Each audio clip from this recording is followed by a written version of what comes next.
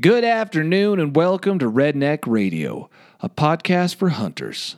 Now, I'd like to start off by apologizing for missing last week to those 4 or 5 faithful listeners who were eagerly anticipating my upcoming podcast. And the reason that I didn't do a podcast last week is because I was guiding a lion hunt. You know, eventually we caught a lion, but it took a couple days. And the problem wasn't an absence of lions, but the problem was an excess of lions. There were so many lions up in the mountains that the dogs had a hard time zoning in on the big lion. So we had a lot of crazy moments where we would be chasing a bigger tom, and he would go into a group of lions, and the dogs would emerge from that group chasing a female or a young tom. So we had day after day of disappointment. Not because there were no lions about, but because there were too many lions and we were having a hard time following the tracks of the bigger lion. Now, I've talked about lion hunting before, and you know how I feel about it. It's one of my favorite hunts that I do. However, the killing of the lion feels less sportsmanlike than most hunts. It feels more like a gangster executing a fellow rival on the streets of a big city than it does shooting a game in the wild. And so it doesn't really necessarily have that big, strong hunting vibe like you might have if you're hunting a black bear with a recurve bow, which to me is like the ultimate hunt, you know, shooting some kind of predator with a recurve bow. Whereas you could basically go up with a handgun, and if the tree was short enough, you could cock that handgun sideways like a gangster out of Compton, and you know, you could bust a cap in his ass, as they like to say. And that's one of the few hunts where you could actually execute an animal in the style of a gangster. Whereas in most cases, you have to be quite stealthy and quite proficient with your weapon. But when it comes to lion hunting, I kind of feel like, you know, it's great to see that lion, but the kill itself, for me personally, isn't as spectacular. I love seeing them in the tree, and I love the whole pursuit, and we followed the line that eventually we did hunt and shoot. We actually pursued for a very, very long time. When I looked on my watch, we had chased him for 8 miles, and this is the crazy thing, is that I got out of the truck early in the morning and started following the track with just one dog, and it's kind of interesting to get into the head of a lion because he just seems to wander around. At times, it feels like he's almost wandering around in an aimless manner. And the dog-human team is actually a great team for lion hunting because, you know, when the dog loses the scent because the track is too old, the human can come in with his eyes. And when the track disappears visually, well, then the dog can pull out his nose. And so by using that kind of human-dog companionship, teamwork, whatever, we were able to chase this lion down over 8 miles and 2 different groups of lions that we bumped into and eventually treat it. And it was a great day. However, I must admit that by the end of the hunt, I smelled something awful. I smelled like a wet dog, wet lion, lion blood, then 4 or 5 days of sweat on some of my clothing. And if you had gotten a whiff of me, and there is a lot of talk about the strength of pheromones, you know, in dating and whatsoever. But I feel like if you had caught a whiff of my scent, if a female had caught a whiff of my scent, the reaction would not have been one of, you know, passion or romance, but most definitely would have been one of revulsion and vomiting because I smelled something awful and my truck smelled pretty bad for 3 or 4 days afterwards. So that's why I missed my podcast last week, but I'm here now and I hope to make up for it with a great show. Now, my first story here is about Colorado lawmakers who have okayed a bill allowing hunters to dress in pink. So what this is saying is, well as wearing hunter's orange, you will now be able to wear a fluorescent pink. Before I get into this story, I just want to point out that I hate hunter's orange. I hate having to wear orange. First of all, the orange covers up the beautiful and expensive clothing and camouflage that I wear when I hunt. And now I know that buying Sitka and KUIU is mostly for dress up, but I appreciate the fact that I paid so much, and I hate the fact that I have to cover it up with a hunter's orange vest, because that just basically ruins the whole reason behind the camouflage. Well, I might as well dress like my grandparents and go out hunting in a flannel and blue jeans. But that's just one of the many problems I have with Hunter's Orange. And the other thing I hate about Hunter's Orange is I hate it for the same reason that those who love safety love it. And that is other hunters can see me. Now, the reason this is a problem, if you haven't figured it out on your own, is that when you are stalking an animal, you are visible to everybody else on the mountain. And a lot of them can extrapolate through your current path. They can kind of figure out where it is you're headed. And if they're quick and they've got a good pair of binoculars, they can seize upon the same animal that you're headed towards. Now, a couple of years ago, I was hunting on the side of a mountain. And just below me was a road heavily populated with hunters. I mean, they were driving up and down road hunters like crazy, which is a whole nother beef that I have. So anyway, I was slowly stalking towards deer, and I found a really good buck, but I was 400 yards away, and I had to slowly make my way to around 200 yards where I felt comfortable shooting it. And the whole time, I was visible to every single person driving on that road.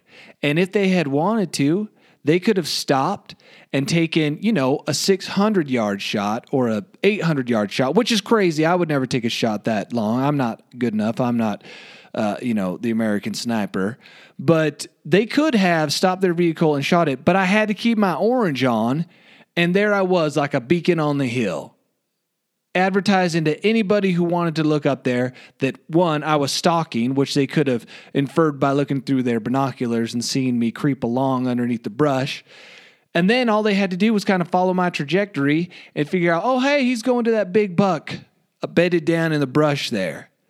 And I hate Hunter's Orange. But anyway, these lawmakers in Colorado, they're one step closer to making pink a hunting color that you can wear. And there's a couple reasons why there's this push for pink. First of all, women are joining the hunting ranks at great numbers. When you have people like Eva Shockey hunting, and she's promoting hunting, and she's actually, I would say she's one of the strongest forces out there for females in hunting. She's been able to get a lot of clothing out there for females who hunt. And that was just the very first barrier, was that there was no clothing for women in the hunting world. They had to wear their dad's or brother's hunting gear.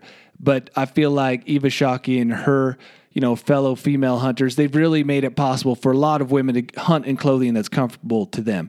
And the next step is they want to wear pink, which I guess, by wearing pink instead of hunting orange, you're able to maintain some of your femininity. Is that a word? Maybe I just made that up. But maybe they want it so that you can identify, oh, there's a girl hunter right there. Maybe I will give her first opportunity on this buck. Whereas if maybe you saw a hunter in orange going towards deer, you might be like, oh, there's some dude. I'm going to jump in front of him and get this buck. So maybe it'll help us, remain gentlemen on the mountains. But there was a study that helped motivate these people to pass this bill, and a quote from someone talking about this study says, "A scientific study by a textiles professor at the University of Wisconsin-Madison compared blaze orange with fluorescent pink. He concluded that it is as good, if not a better color to wear while hunting. He suggested that it might actually be a better color to wear in the fall season because pink would stand out more against the yellows, browns, and oranges of fall foliage." End quote.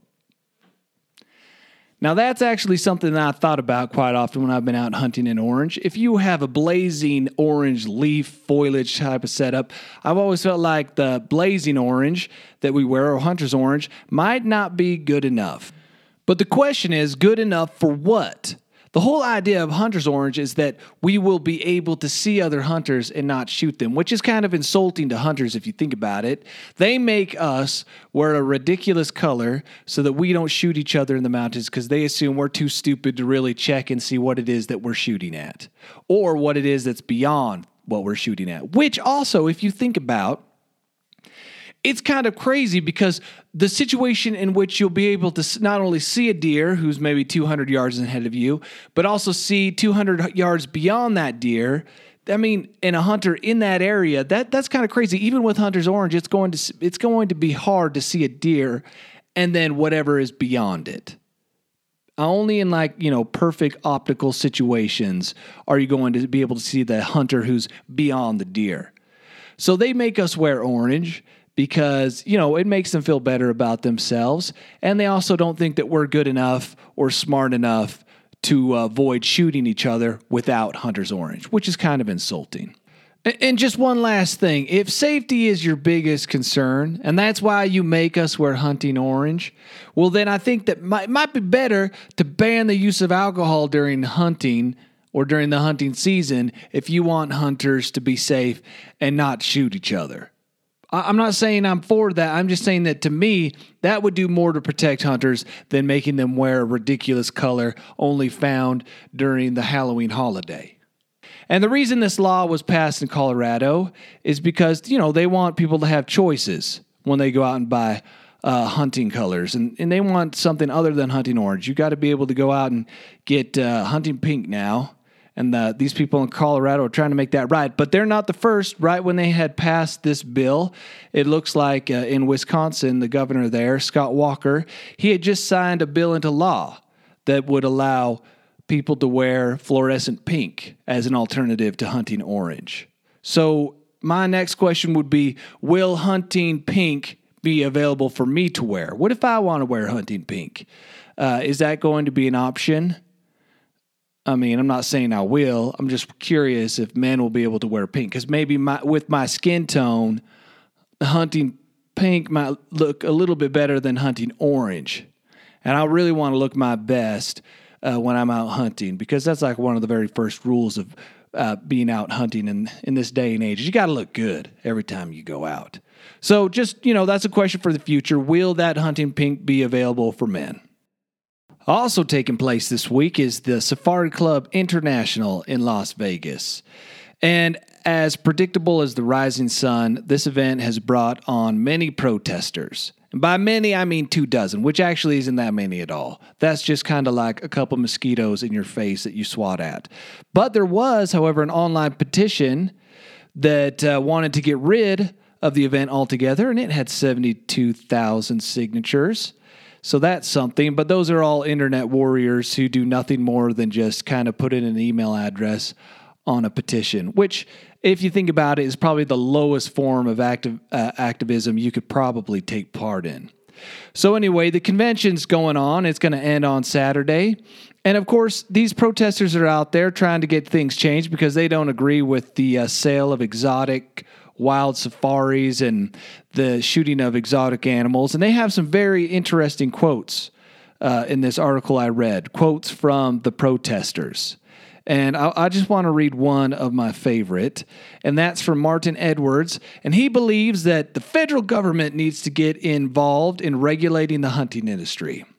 Well, Martin, this really shows your ignorance on the subject because the federal government does regulate the hunting industry. I'm going to give him the benefit of the doubt and just assume he means international hunting, which, by the way, I don't know if the federal government can regulate other countries' hunting, but I would just off the top of my head say no, they cannot.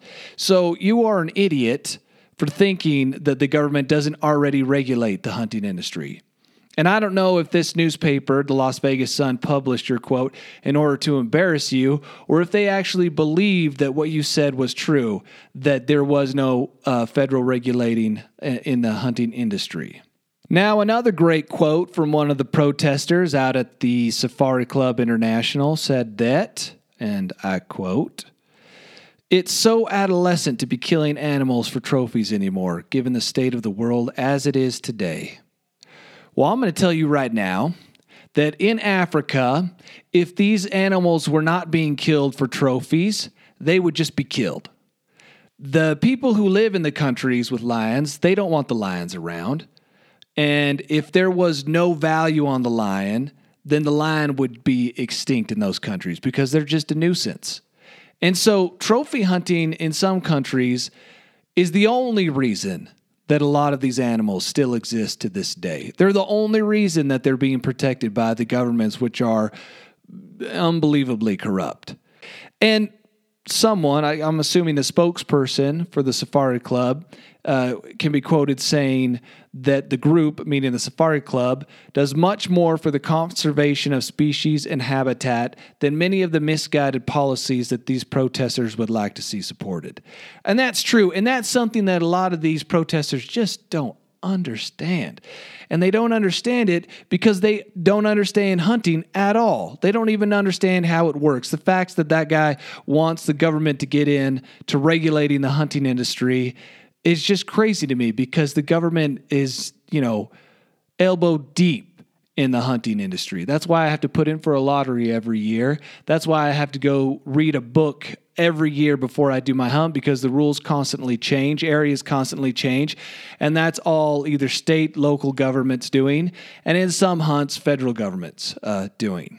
So these protesters standing outside the Mandalay Bay, they're just wasting their time, because their ignorance automatically excludes them from any kind of constructive dialogue that may take place between an animal rights person and a hunter. You're just too stupid to be talked to. There were a lot of liberal websites and news organizations writing about what they would call the atrocious Safari Club International Convention. And one of these was Salon.com, which is a pretty big liberal website. And their headline for their article says, "Cecil the Lion died in vain. Demand from rich hunters still driving exotic big game business." First of all, Cecil the Lion did not die in vain. I mean, if you just look at the economic impact that one hunt probably had on the local economy, paying for the guides, the guide's family receiving the money, the institutions receiving the money, the people who had to mail the animal back home, the people who got the meat. Obviously, Cecil didn't just die in vain. Even if you just take out all of the hunting aspects of it, there were a lot of people who benefited in positive ways from the death of Cecil the Lion. However, the article goes on to talk about a couple things that I found to be interesting, and that is that those protests that took place during the hunting of Cecil, they had an effect. As ridiculous as they may have seemed to us in the hunting world, they actually worked. And they worked because they got some airlines to block the transportation of animals that have been killed. They also got the U.S. Fish and Wildlife Service to declare that lions in Central and West Africa will be listed as endangered. And they also got stricter criteria for the import of live lions and lion parts like heads, paws, or skin. So those protests, as ridiculous as you may think they were effective. So maybe next time when there's this outcry, over something that we think is just ridiculous and stupid, we might want to pay some attention and maybe come up with a strategy for counteracting it, because it does have an effect, and little by little, they will chip away at your freedom to hunt. So I'm just going to throw that out there. I'm not trying to do some fear-mongering, but I just want people to think about it when they see these protests taking place, and realize that these types of protests, as stupid as they may seem, can have an effect on hunting. Now, at the very end of the article, they make a pretty good point, and this is something I made, I think, in my last podcast, and it says, after all, if these wealthy hunters are really in it for the love of the outdoors and conservation, do they need, as the Society's Wayne Parcell puts it, to fill their dens or private museums, get their names in the record books of Safari Club International, and brag to their buddies that they've killed the biggest and the grandest of creatures on earth? Now, that's something that I talked about last week, and that is the whole, say one thing but do something else. A lot of hunters go out there and they talk about meat and conservation, but then they post the videos on YouTube, and then they have their trophy rooms. Now, I don't have a problem with trophy hunters, and I don't have a problem with trophy rooms. I actually love walking into a well-organized trophy room. I think that they're super awesome. I wish I had one. But the problem is we're not doing anybody any favors by using this line, we throw them a bone in a way. We throw these animal rights people a bone by saying that we're all about conservation or meat. It actually feels a little bit like when you tell a child that there is Santa Claus, and then suddenly they realize that there is no Santa Claus because they catch Dad putting the presents under the tree. These people are beginning to realize that it's not about conservation for some hunters. It's not about meat for some hunters, and they're a little bit upset because they've been told that that's what it's all about, when obviously every sign points to something else. So I don't know what the new hunting line should be. I'm not one of those people smart enough to figure that out, the talking points that we should use, especially those who do trophy hunts. But I definitely think we should stop saying that we are conservation hunters or meat hunters when we're most certainly not. And that only applies to a small group of the hunting population, because the majority actually do hunt for those reasons. But for those few who hunt for the YouTube videos and for the trophy rooms, will you please just stop using that bullshit that you hunt for conservation or you hunt for meat, because all signs point to the fact that that's a bunch of crap, and that you mostly hunt because you want bragging rights and because you're in the dick measuring contest of the hunting world. And I've said it before, and I will say it again. You are not doing anybody any favors by sitting there and pretending like you hunt for meat or for conservation. All you're doing is hurting all of those who actually do hunt for those reasons. But when they go to talk about it and use that argument in the face of some crazy animal rights person, their argument has half the strength it would if you just removed yourself from the discussion altogether. And at the end of the day, I'm just upset that I can't go to Africa, and that I can't go to the Safari Club International, and that I can't do all these things. And I take it out on the trophy hunters, and I'm sorry. I mean, there's nothing wrong. I just cloak my jealousy in a trench coat of self-righteousness. So having said that, let's move on to the last bit that I want to talk about. And I want to talk about Instagram. I recently signed up for Instagram, and I just felt like, everybody keeps talking about it, and everyone says that that's a place to kind of stay in touch with hunters and what hunters are doing. And I kind of felt like that wasn't necessarily the case. I felt like following hunters on Instagram is kind of like watching a movie. It's a twisted version of reality. It doesn't really paint the real picture of what the average hunter has to go out there and do. According to Instagram, every deer that is shot is just a trophy animal. Nobody's posting pictures that I've seen, and I'm sure there are those who have like one or two friends posting pictures of 2 points that they've shot. But as far as I can tell, everybody is posting pictures of ginormous animals. I mean, where the hell are all these 200-plus inch deer hanging out? Because I sure as hell do not see them when I go out hunting. I might as well be looking at pictures of Irish elk or, a minotaur or a winged Pegasus being killed. Because as far as I'm concerned, all of these animals that these people on Instagram are killing, they are mythical beasts, because I do not see these things. And, I'm as likely to see a 250-inch buck as I am to see a winged horse pooping Skittles. That's how I feel about Instagram. The first little bit that I've been on it is that it just gives this distorted view of reality that makes me, frankly, feel inadequate. As far as I can tell, every hunter is successful, and that they shoot the biggest animals, or they always get their bag limit. And here I am, I didn't get anything last year. I didn't see anything old enough to shoot, but Instagram is telling me that everybody's out there all the time killing all the biggest things you could imagine. Now, I feel like when you download Instagram, maybe they should email you some anti-anxiety medication.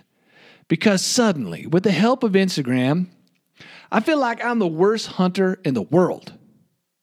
And it feels like I've downloaded a virtual sledgehammer that is smashing my very real self-confidence to pieces.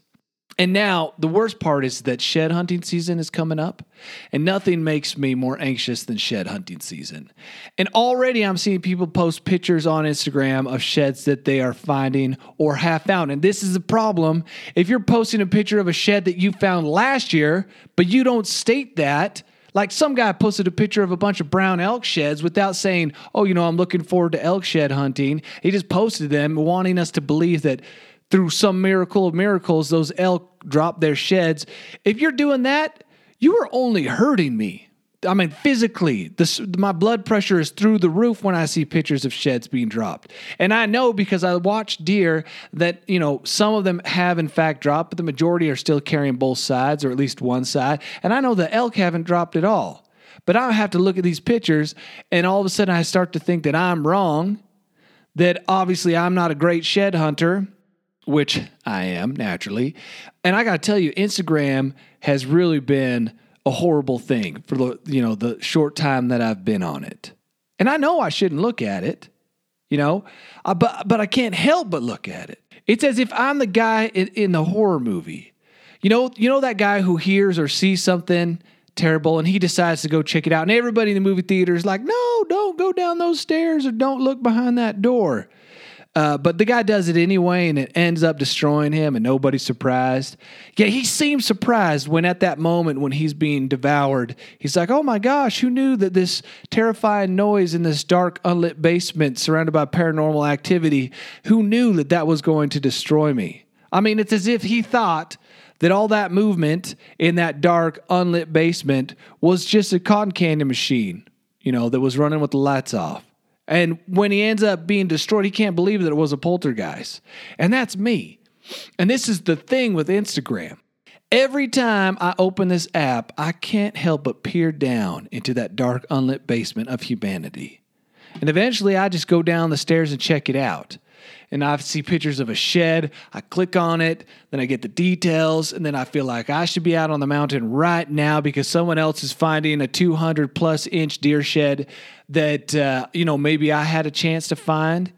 And it's just infuriating having to live in this day and age. It used to be, 15 years ago, nobody shed hunted, but those who did had no idea what others were finding. So they felt pretty good about the fact that they were finding, a couple sheds here or, a shed of this size or that size. But now it's just a gigantic global competition.